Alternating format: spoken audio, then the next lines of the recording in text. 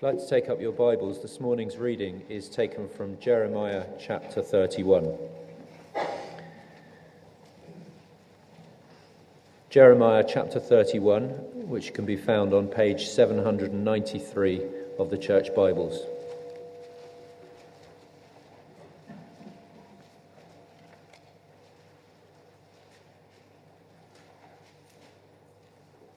Jeremiah chapter 31, beginning to read at verse 31. The time is coming, declares the Lord, when I will make a new covenant with the house of Israel and with the house of Judah. It will not be like the covenant I made with their forefathers when I took them by the hand to lead them out of Egypt, because they broke my covenant, though I was a husband to them, declares the Lord. This is the covenant that I will make with the house of Israel after that time, declares the Lord. I will put my law in their minds and write it on their hearts. I will be their God, and they will be my people. No longer will a man teach his neighbor or a man his brother, saying, "Know the Lord," because they will all know me, from the least of them to the greatest, declares the Lord. For I will forgive their wickedness and will remember their sins no more. This is the word of the Lord. Let's pray as we begin to ask for God's help.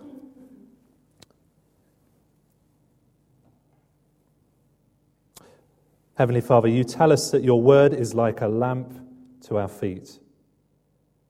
And so, Father, we pray that your word would do that this morning. That, Father, as we walk through this life, your word would guide us and lead us. And so, Father, we ask that you would give us understanding of this passage, that you help us to understand it, to apply it, and to live it out. In Jesus' name, amen.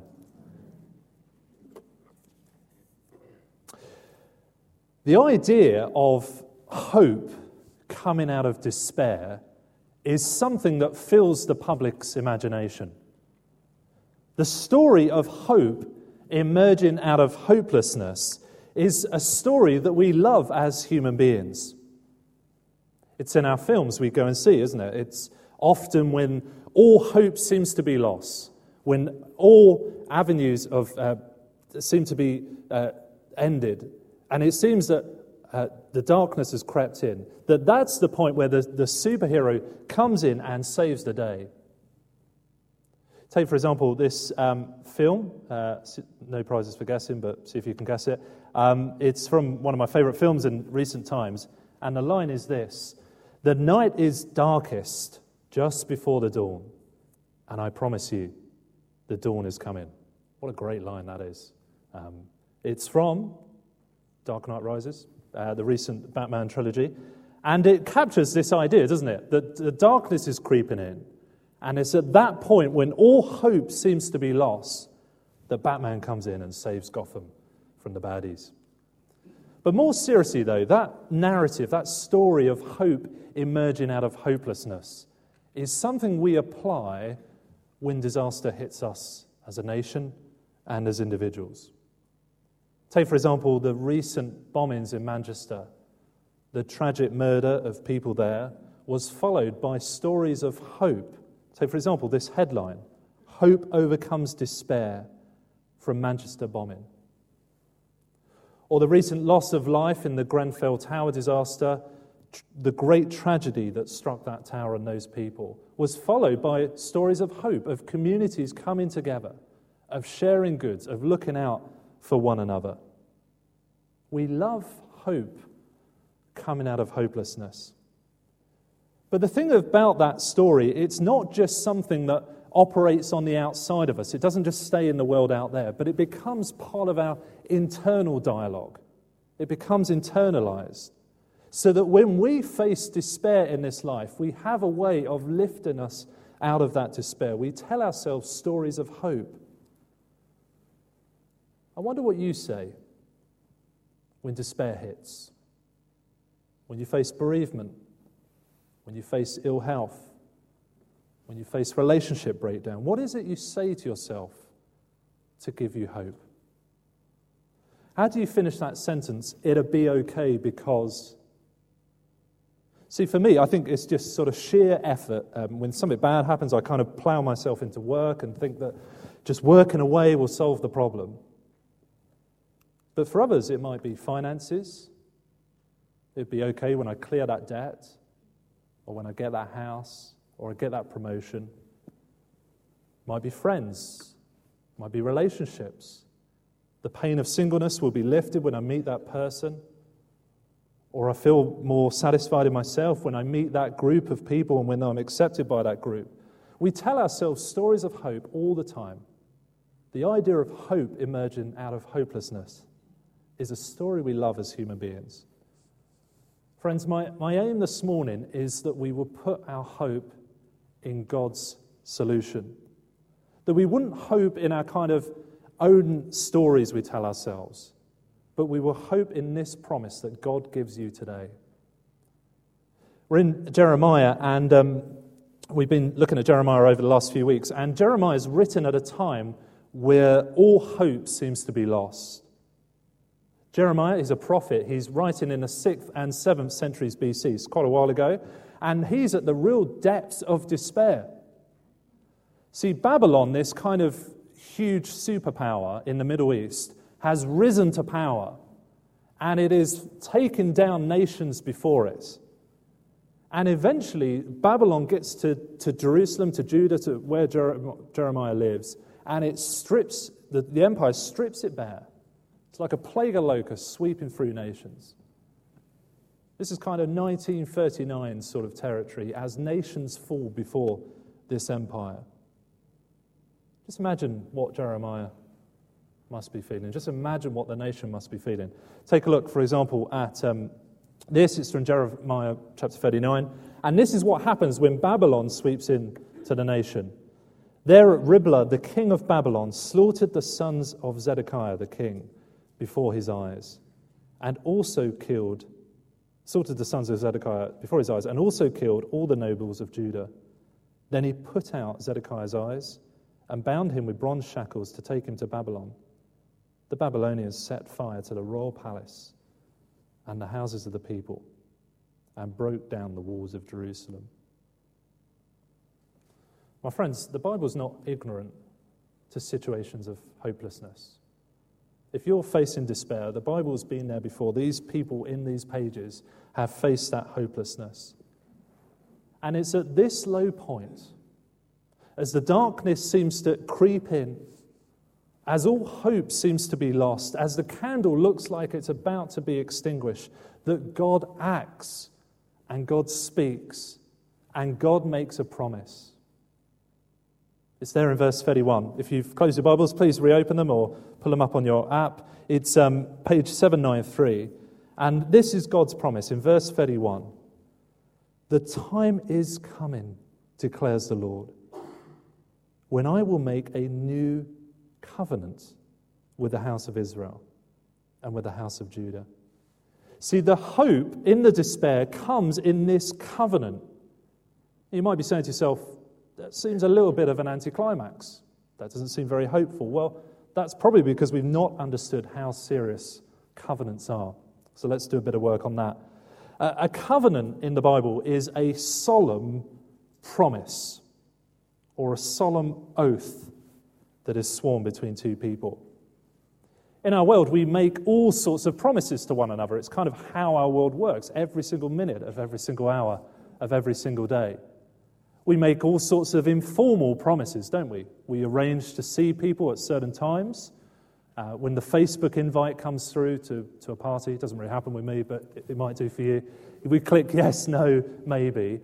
If we arrange to be at someone's for dinner, we arrange to be there at a certain time. We make promises. We make all sorts of informal promises. And then on the other end of the spectrum, we make formal promises in our society. So the marriage ceremony can be called, and it is called, a marriage covenant, as each party makes vows and promises to one another. Just recently, I experienced one of these formal covenant-making ceremonies. I made my will I'm over 30 now. I need to kind of think about these sort of things. And I don't want any peeping on the front row there to see what's in it. But here it is. Here's the will. And I don't know if you've ever made a will yourself, but it's an interesting experience. First of all, you go along to the solicitors, and they do a sort of kind of fact-finding session with you. They ask where you want all your money to go to and where you want your kids to go to. And because I haven't got any money, it was quite a quick session. and then later they call you back again, and this time they bring out the will on like the poshest paper you've ever seen. You know, watermarks, that sort of thing. It's not even white. It's so posh. And there's a ribbon at the top. You can see it there, and it comes out with a wax seal. And you're meant to read every page, and then you sign every page, and then the solicitor signs every page, and then they bring another person in to sign every page, because this is a solemn document. I've only got a copy of it here. The other one's locked in a safe somewhere, because this is a serious promise. The future of my kids depend on it. That when I die, this will be executed. And this is the type of promise that's made when God says he's going to make a new covenant. It's get the solicitors out time. It's get the wax stamp out. It's get the poshest paper. I'm drawing up a new promise with you. I want us to see this morning 3 things about this new covenant and why it is so wonderful and so important to understand. First of all, I want us to see that this new covenant reveals God's grace, that this covenant reveals the necessity of God's action, and finally, I want us to see this covenant is established. First of all then, this new covenant reveals God's grace. Now it's important to understand that this is not the first covenant God has made with his people. Have a look at verse 32. Jeremiah says this, "I will not be like the covenant I made with their forefathers when I took them by the hand to lead them out of Egypt, because they broke my covenant, though I was a husband to them, declares the Lord."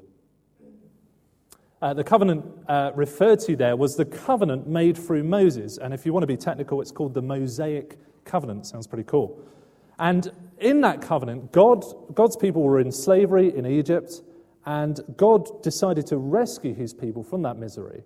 And he brought them into a new land and made them into a new nation. And as part of that process, God made a covenant with them. And as part of that covenant, God was so gracious to them. He led them by the hand. He was like a husband to them, he says. But as part of that covenant, the people were to obey. They were to keep their side of the bargain. But verse 32 says they broke it. Even though God was so gracious, he was like a husband, they committed spiritual adultery. I wonder how you are when promises and agreements are broken. I'm a little bit quirky, and you'll work that out after a while. And so I'm quite into kind of consumer rights and that sort of thing. I used to work in financial regulation, and I kind of like sort of sticking up for the consumer and that sort of thing, or sticking up for myself. So whenever any agreement's broken with a company, or a warranty's not kept, or terms and conditions are not met, I will pounce upon the company and get very obsessed with it and stand on my rights. I know my rights as a consumer. And with this covenant, God could have done the same. He could have stood on his rights. He could have thrown the book at them. He could have utterly destroyed them, and he would have been perfectly justified to judge his people forever. But what does he do? He promises a new covenant. He promises to start again. I wonder what your picture of God is.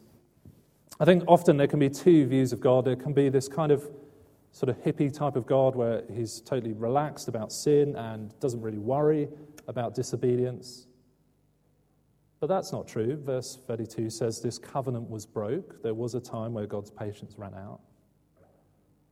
But on the other hand, I think people lurch to the other extreme and kind of imagine God as a disciplinarian, that he chucks the book at people, that he comes down heavy on sin, and there's no patience. Well, that's not true either. I love this promise because it reveals God's graciousness. Yes, he judges sin, but he wonderfully promises a new covenant. This new covenant, it reveals God's grace, but it also reveals the necessity of God's action. It reveals the necessity of God's action. What do I mean by that? Well, the hope of this new covenant doesn't lie in you or me. It doesn't lie in your ability to keep it.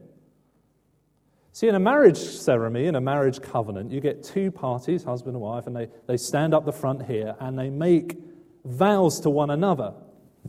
And it depends, the covenant depends on both people keeping their side of the bargain. But this is different. God steps in and keeps both sides of the bargain. He acts where you failed. And he acts where we can't keep it. First of all, God causes his people to love him and to know him. Do you see that, verse 33? This is the covenant I will make with the house of Israel after that time, declares the Lord. I will put my law in their minds and will write it on their hearts. I will be their God, and they will be my people. Now, the heart in the Bible and Hebrew thought was thought to be where the will of a person sat. Not the wills we were talking about earlier, but the kind of whole desire of a person, their whole life perspective sat in their heart. And God says that is where he's going to put his law. He's going to transform his people to put that law right at the center of their being, right at the center of their will. See, the Old Covenant, the one with Moses, the law was written on stone tablets, the 10 words or the 10 commandments. And the idea was that teachers in Israel would teach that law to the congregation, and then the congregation would speak that law to one another. And then people would go back to their households and they would speak the law to the family. And the idea was that as the law was spoken, it would become internalized and that people would want to do it. But even though God's people heard the law, they didn't love the lawgiver. And even though the law was spoken, they didn't obey it. Why? Because their hearts were not changed. My friends, that is the problem with us. See, I think before I was a Christian, I became a Christian at 21, and before as a Christian, I thought, like I think most people do, that we kind of naturally love God, that we're on the right path. Okay, we're not perfect, and for that the Bible probably helps us out a little bit, but essentially we're going in the right direction. Our hearts are towards God. But that is not what the Bible says. And the Bible tells us we're not even on the right path, we're going in the wrong direction. And do you know, that actually was a huge relief to me. It was a huge relief because that was my experience. And you'll know that in your own hearts. I'm sure for each one of us here, there'll be points that God presses on us, points where we find it difficult to trust God, points where he says one thing and we want to think or do or say another. And you'll know that at those points, your instinct is not towards obedience to God, but to be God of your own life and to go your own direction. The truth is, we can't drum up love for God. But here's the wonderful thing. God steps in and does it for us. He promises to transform, to give a new heart and a heart that loves the law of God. And that truth, it leads to a wonderful transformation. Verse 34. No longer will a man teach his neighbor or a man his brother, saying, know the Lord, because they will all know me, from the least of them to the greatest. Wonderful promise there, verse 34. To know God personally. That God will so transform his people by putting the law in their hearts that they will know him as they know their own thoughts.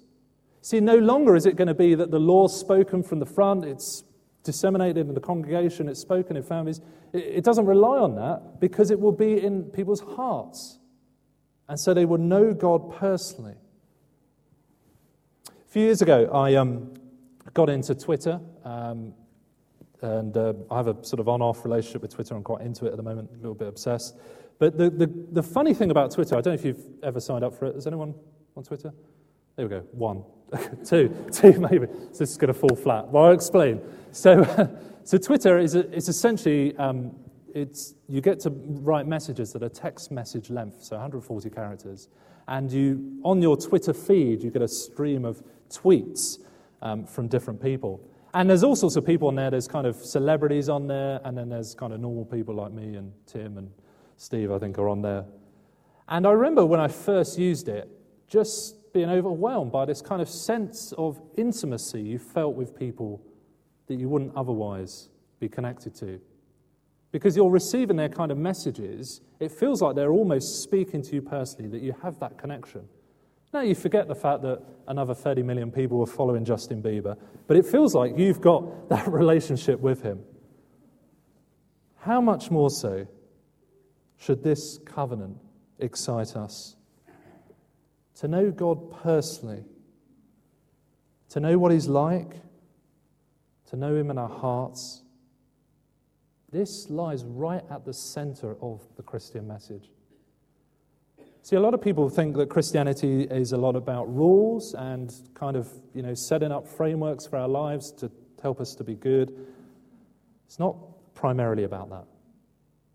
A lot of people think the Bible's full of kind of examples of people we're to follow, and if we follow them, that we'll somehow please God.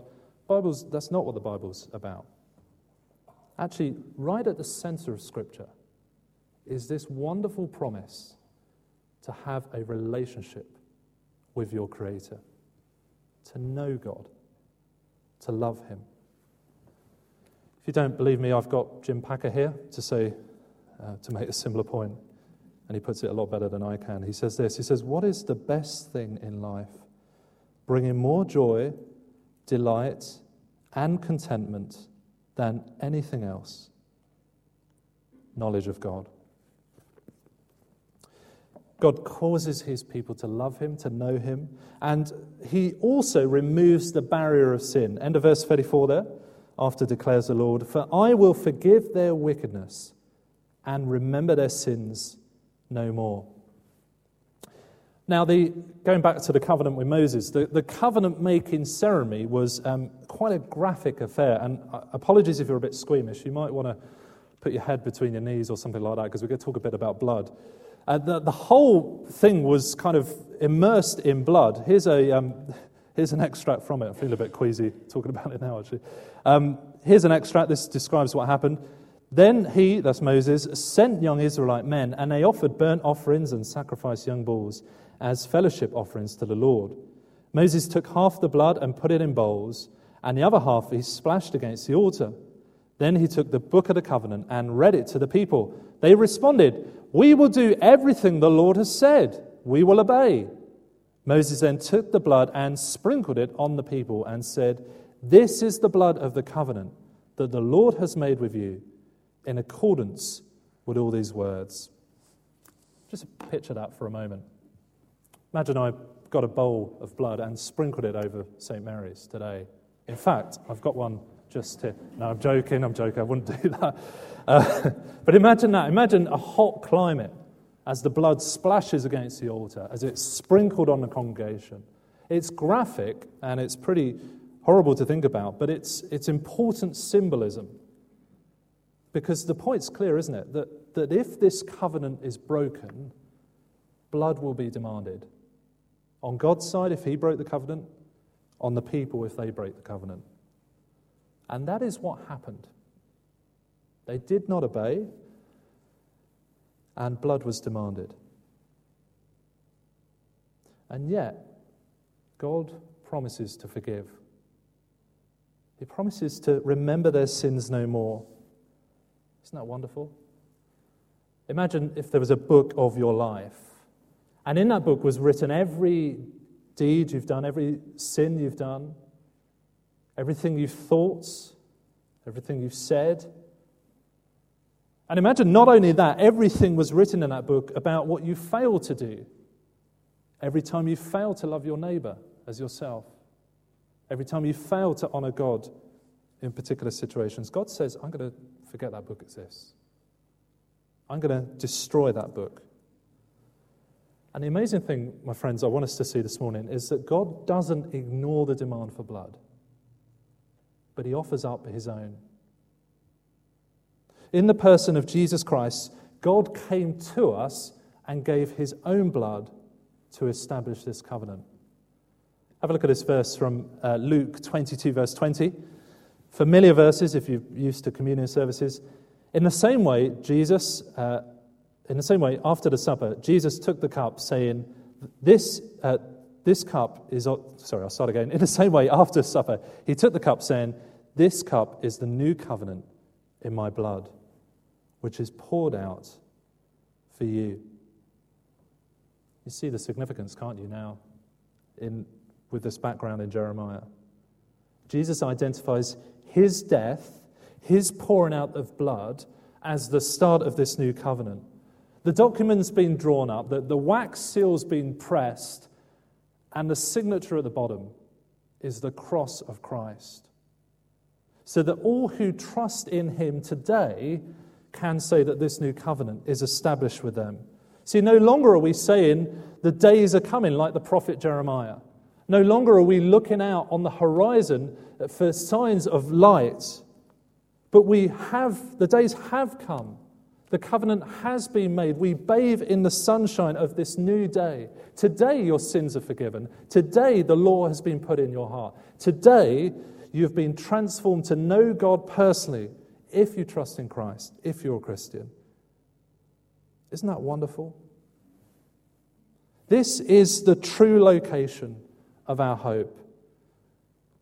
This is the true location. Why put our hope in our own abilities to lift ourselves out of earthly situations? Why tell our own narratives about hope that comes from this world? This is where true hope lies. Because of Christ, because he poured out his blood, he's established this new covenant with you and me today. And my question for you this morning is, will you take comfort from that? Will you take comfort? When it came to making my will, I held off for quite a while. I'm a bit tight with finances, and I heard about the fact that you could get a free will if you wait till November. So I held off for quite a while. And I remember being quite worried about what might happen if the worst was to happen to me and Claire before the will was drawn up. Now, you're probably thinking to yourself, just pay the £100, Rob, and take that worry off your mind. But, I saved some money, so I was quite chuffed with that. And I remember feeling very worried particularly over the summer. I think we were driving to France, and we were thinking, blimey, if we crashed the car, the kids would have to go with the grandparents, and who would want that? Well, I'm joking. We love our parents. They're great. It's not recorded, is it? Yes, it is. We love our grandparents. And I just felt quite worried. But when it came to the will-making session, I remember walking out the solicitors and just feeling like a huge burden had been lifted. That if the worst was to happen to my children, that I could rest easy in the fact that they would be looked after. How much more so should this covenant do that to us? Everything's been done because of Christ.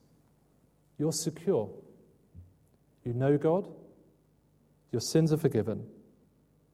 And his law is in your hearts. If you trust in Christ, that is true of you today. You can say that you are in this new covenant relationship. Will you take comfort from that? Now, it might be you're here this morning and life's pretty okay for you. It's kind of ticking along nicely. And that's okay. We have periods like that. If that is you, please pray that your security comes not from your earthly circumstances, but from this promise, this hope, this covenant, this relationship. It might be that you're here this morning and a lot of this is pretty new to you. A lot of it's kind of unfamiliar. You've still got lots of questions. And we love that at St. Mary's. We love people coming and bringing their questions, and we want to encourage you to do that. But I want to say to you, this offer is open to you today. To know your Creator, to have your sins forgotten and forgiven, to know God. But finally, I want to talk to those of us here who are feeling that hopelessness at the moment. Perhaps even coming to church this morning was a struggle. I'm sure there'll be a few of us. I want to say to you, there is hope in what you're facing. Maybe the circumstances seem so dark, so hopeless, but there is hope, and it comes in the fact that Jesus has offered his blood for you, and he's established this new relationship with you, and you matter to him. My friends, the dawn has come. Let's pray.